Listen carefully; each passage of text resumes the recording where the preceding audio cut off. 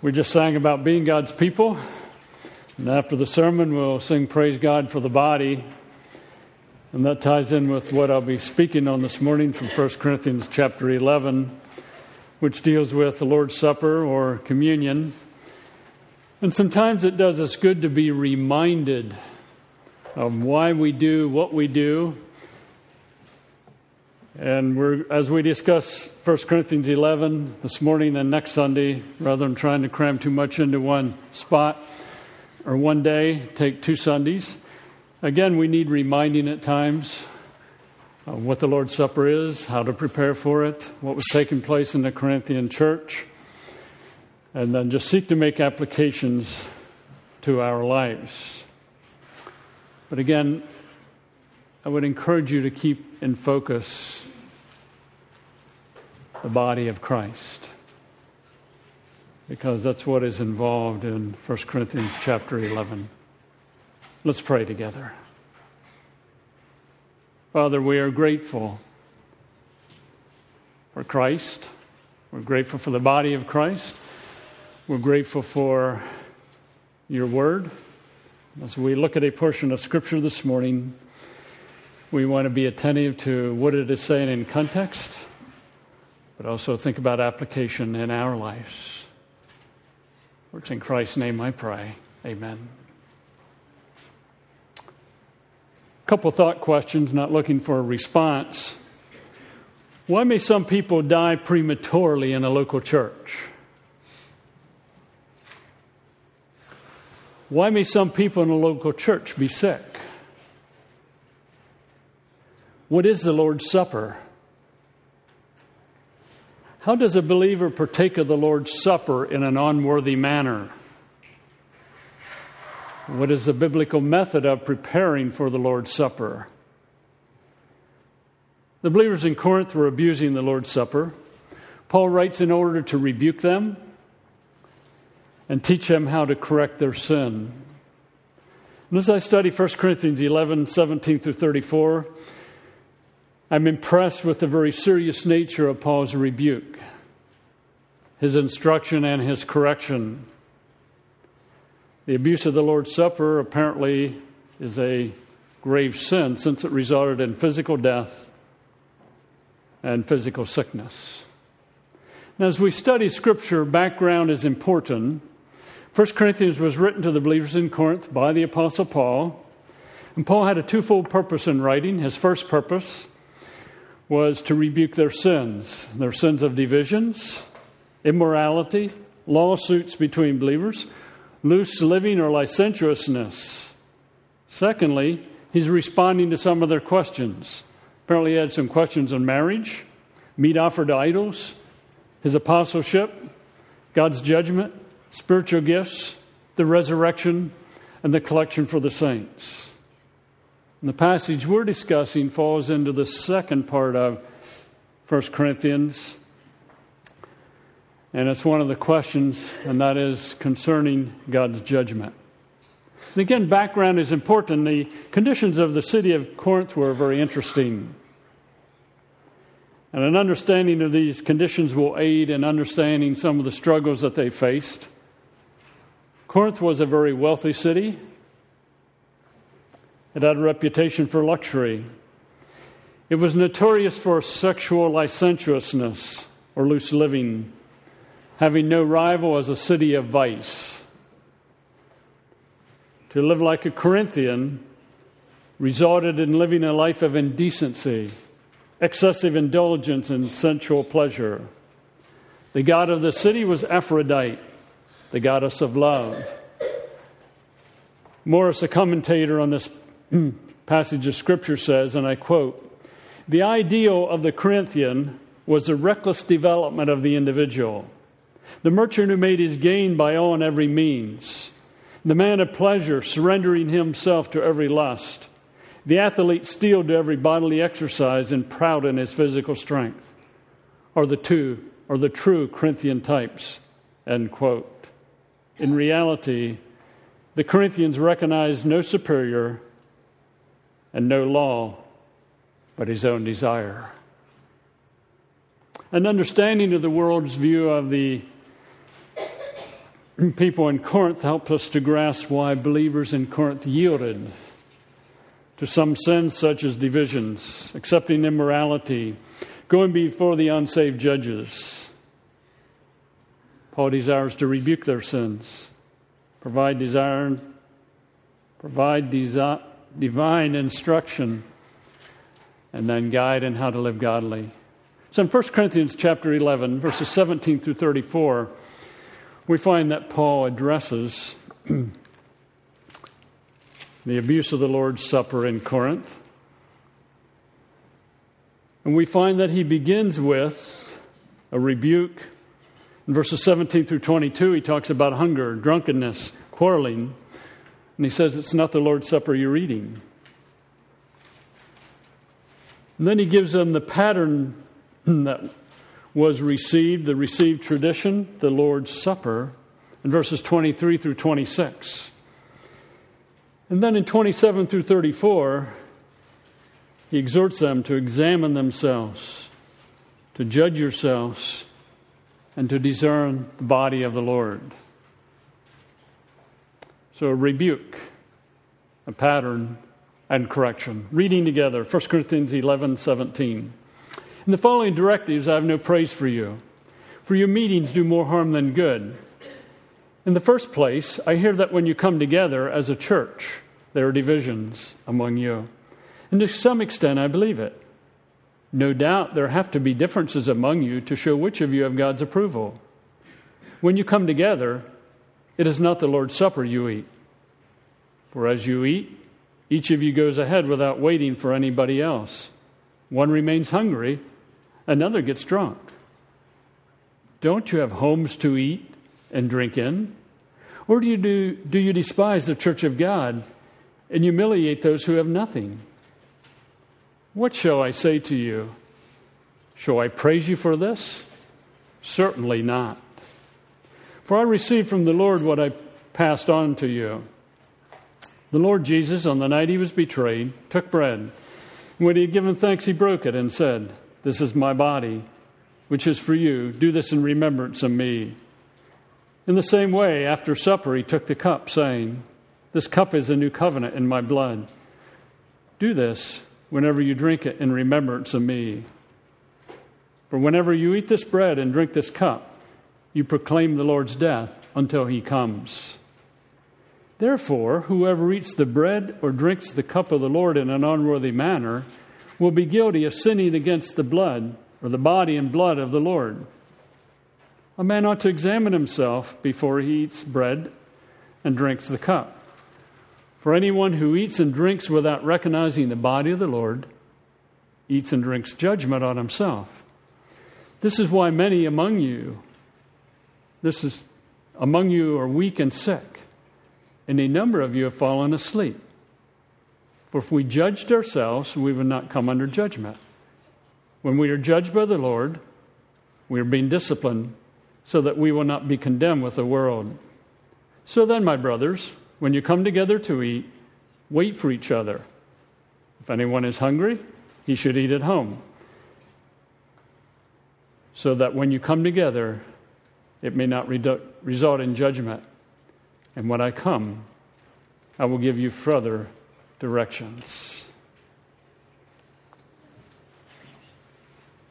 As he rebukes in verses 17 through 22, we find that he addresses a number of things, and I realize the print may be a little small on this for some of you. But in verse 17, he says, I don't have any praise for you, at least in this area. He thanked God for them earlier. And he says there is a division. The church is divided. We'll comment on that briefly in a moment. There was quarreling. No doubt there has to be differences among you to show which of you have God's approval. And when they come together, he clearly says, it's not the Lord's Supper you're eating. For there's some that are hungry, and others have had too much to drink. And then he raises a question. Or do you despise the church of God and humiliate those who have nothing?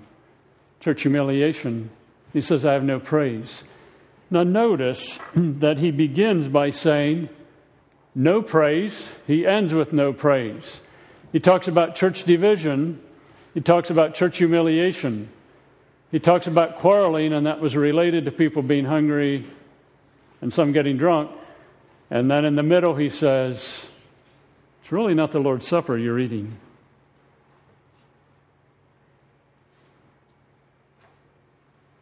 The historical background of a passage always enables a deeper understanding of a passage. And I think this paragraph is no exception. The Corinthian church was composed primarily of Gentiles who had no understanding of the Jewish Passover or its purpose. However, Paul had taught them when he was in Corinth, according to Acts 18 and verse 23. Remember, the Jewish Passover was a feast which Christ instituted in relation to the Lord's... The Jewish Passover was a feast that the Lord used to institute the Lord's Supper. Well over 2/3 of the population in Corinth were slaves. The believers in the local church included slaves who were very poor and members who were very wealthy. And again, give in to your desires and do your own thing was a philosophy that influenced the Corinthian believers. And that apparently had an impact when they came together as believers. But I want to encourage you that even though Paul is confronting a serious issue here, at the beginning of the book, he was still thankful for them. God working in them, and he's seeking to move them along in their walk with God. So again, I emphasize, Paul first of all says, I have no praise for you in verse 20. Then verse 17, when you come together, it's not the Lord's Supper you eat. And then at the end of these verses of 17 through 22, shall I praise you? Certainly not. So what's he say in verse 17? In the following directives, I have no praise for you, for your meetings do more harm than good. Encouragement and edification are part of the purpose in believers coming together as a local body. In Ephesians 4 and verse 15, Scripture says, instead, speaking the truth in love, we will in all things grow up into Him who is the head, that is Christ. In the context of believers gathering together, Paul says, preach the word, be prepared in season and out of season, correct, rebuke and encourage with great patience and careful instruction. Hebrews 10:25 says, let us not give up meeting together as some are in the habit of doing, but let us encourage one another, and all the more as you see the day approaching. And in the context of believers coming together, it's to be a time of encouragement and building up in their worship of the Lord. He says, your meetings do more harm than good. Your coming together does more harm than good. As the believers came together for the Lord's Supper, apparently the nature of their meeting was tearing down rather than building and encouraging. So Paul says, I have no praise for you. That is, no praise for you in this area of their lives. He goes on and he says and discusses the division. In the first place, I hear that when you come together as a church, there are divisions among you, and to some extent I believe it. Now, the divisions that Paul is talking about here are not the same divisions back in chapter 1 and chapter 2. In chapter 1 and chapter 2, some were following Apollos, some were following Peter, some Apollos, and some Paul. Here, the division seems to be the early birds, the latecomers, the possessors of food, and the have-nots. They were social classes. The root cause of the division was that some were claiming to be better than others. Not necessarily verbal, but in action. He says there's church division.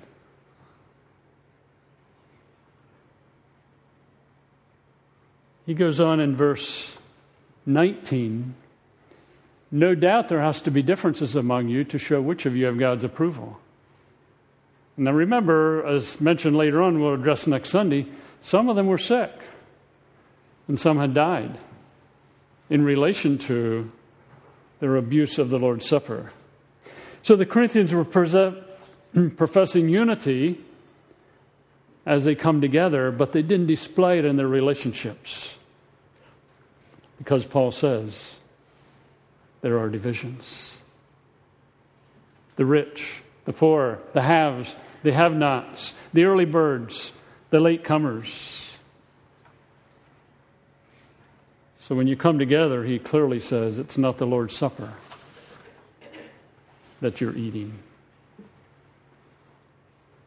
He doesn't beat around the problem. He clearly states it.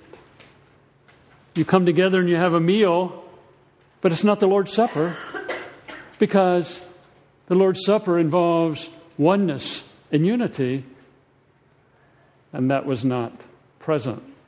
And again, we'll emphasize that more next week. And he explains some of the problem. Verses 21, verse 21 and the first part of verse 22.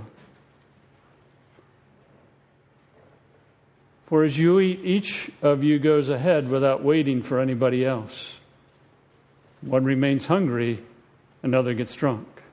So apparently what was happening as you study the background was that the rich people in the church would come early. The slaves could not come early because they were not able to be home from work early. So the rich people would come early, they would eat, they would drink, apparently overdrink, they would get a little tipsy. And then the slaves would come, they were the haves not, and they wouldn't have anything to eat.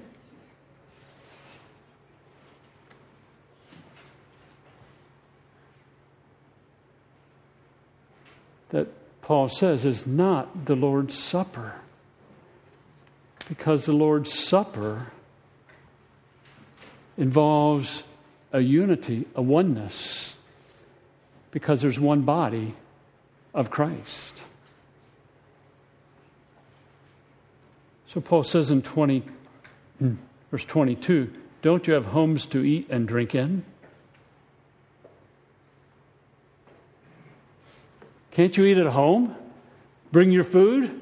Wait for the slaves to come before you eat, before you drink. They had what you might call a love feast, but it didn't look like a love feast.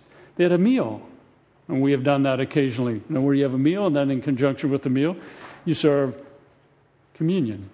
That is apparently what was happening here. So there was humiliation taking place.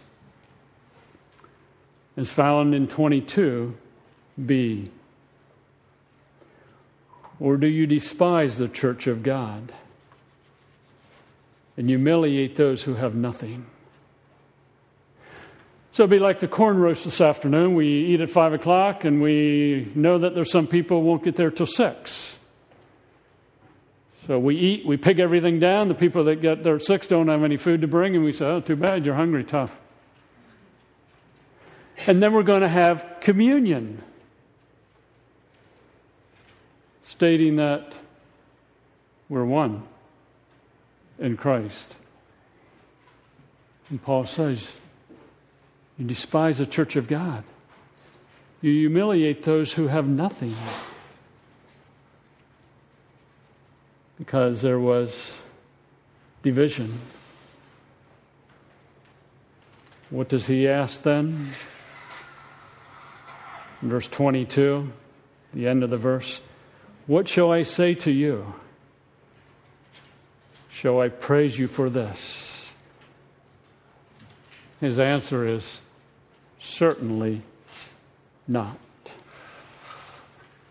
So he can praise him for this because there was a serious situation going on. The bottom line is, relationships. Relationships.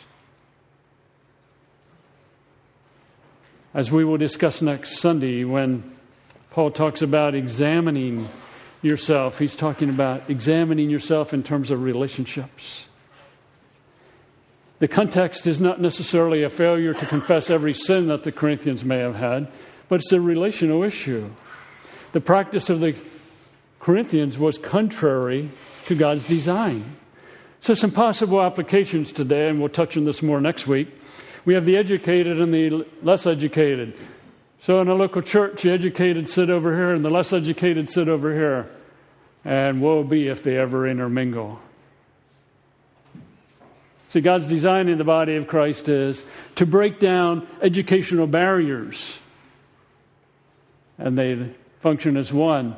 So the person who never went to school is one with the person who has 5 doctorate degrees. Because Christ breaks down those barriers. Another is just the whole social status. You know, we have social status in the world today. Someone's from the wrong side of the tracks, so to speak. But you have the social status way up here and the social status way up or way down here. And Christ breaks down those social barriers because they're one in Christ. Christ becomes central. How about the tech savvy? And those that have no tech savvy whatsoever. So you say to some people, what do you know about technology? And they can ramble on for a long time and they can show you most anything under the sun. And then you can run into another person, maybe in the older end many times, saying, I don't have a computer and I don't plan to get a computer. I don't even know how to turn it on.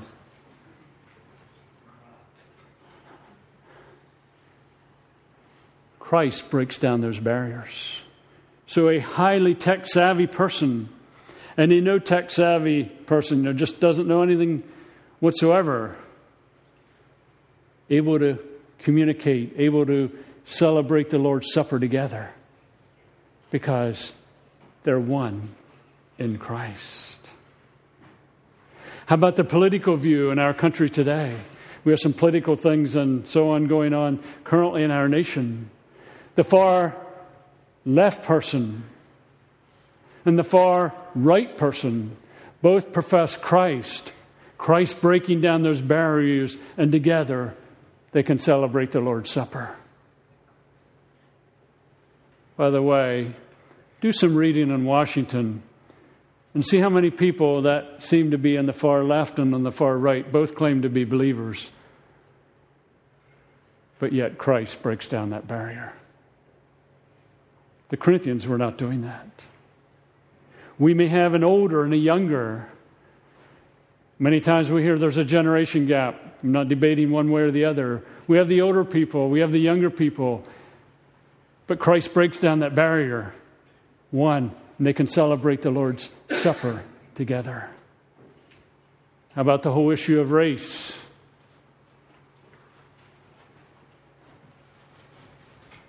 Christ breaks down that barrier. You can have a black, you can have a white, you can have a Chinese, someone from India celebrating together at the Lord's table because Christ breaks down that barrier. How about the sports fanatic that knows everything about Penn State football there is to know, or a basketball team, or can play soccer real well? And the person that has no interest in sports whatsoever.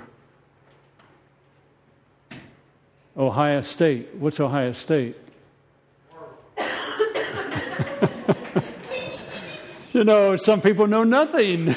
Thank you. But yet in Christ, that barrier being broken down. Paul is writing to church, the rich, the poor, the slaves, the non-slaves. He says it's not the Lord's Supper. The issue was relational division, lack of oneness in relationships. So the next time we have communion, either the next Sunday or the following Sunday, The older people sat over here. The younger people sat here. And the middle-aged people sat here. And the older people look over there like, the younger people look. And the middle-aged think.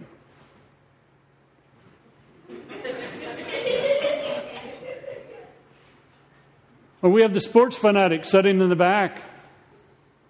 And those that are not sports fanatics sit in the front, and they just don't intermingle.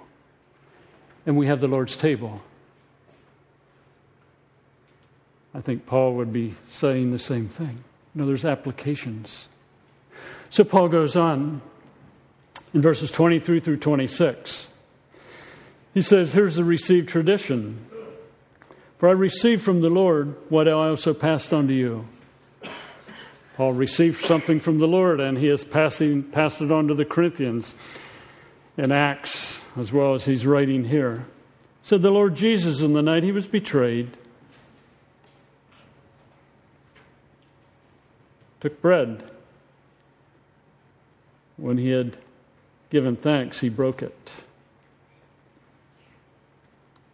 This is my body, which is for you. Do this in remembrance of me. He's reminding the Corinthians.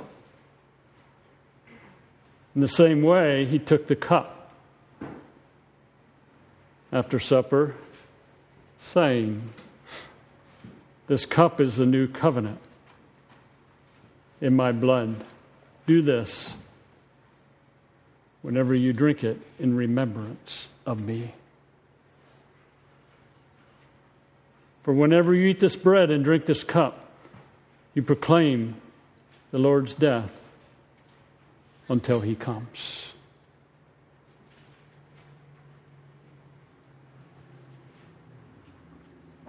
Paul writes to a church that is having struggles and difficulties. He praised God for them at the beginning of the book. But in grace and in love, he confronts a problem that they had. A problem that resulted in physical sickness and physical death. And Paul explains why that physical sickness and death took place. Because they were abusing what God designed. A slave owner, one in Christ. The rich, the poor, one in Christ. The haves, the have-nots, one in Christ. The sports fanatic and the non-sports fanatic, one in Christ. The black, the white, one in Christ. The old, the young, one in Christ. The educated, the not so educated, one in Christ. See, Christ breaks down barriers. And one of the joys of my heart was a number of years ago where someone came to me and said, Pastor, so-and-so is having some problems. And the person who came to me to say so-and-so is having some problems, well-educated, I would put in the category of having a lot of bucks. But they were concerned about the person who had no job, who didn't have hardly anything, barely had 2 nickels to rub together. I said, let's help that person. And so a group of people got together of various ages, various income levels, various interests, and together helped that individual. Not with a bunch of handouts, but to help them develop in their life. And how good it is, in light of the body of Christ, to see an older person and a younger person sit together. To see a sports fanatic talking to a non-sports fanatic because they have a common bond in Christ when they talk about Christ or one another's lives. To see an educated person spending time with one that doesn't have so much education. And it's not that one is looking down at the other or one looking up to the other, but they're in the same plane because Christ breaks down those barriers. the Lord's Supper, a reminder of one in Christ. So next week, Lord willing, we'll pick up with verse 27 and discuss how they were sinning against the body and blood of Christ, why they should be judging themselves so that they could be displaying a genuine Lord's Supper. And with those thoughts in mind, we want to sing together, reminding us that in Christ we're members of the body of Christ. Singing together. Travis?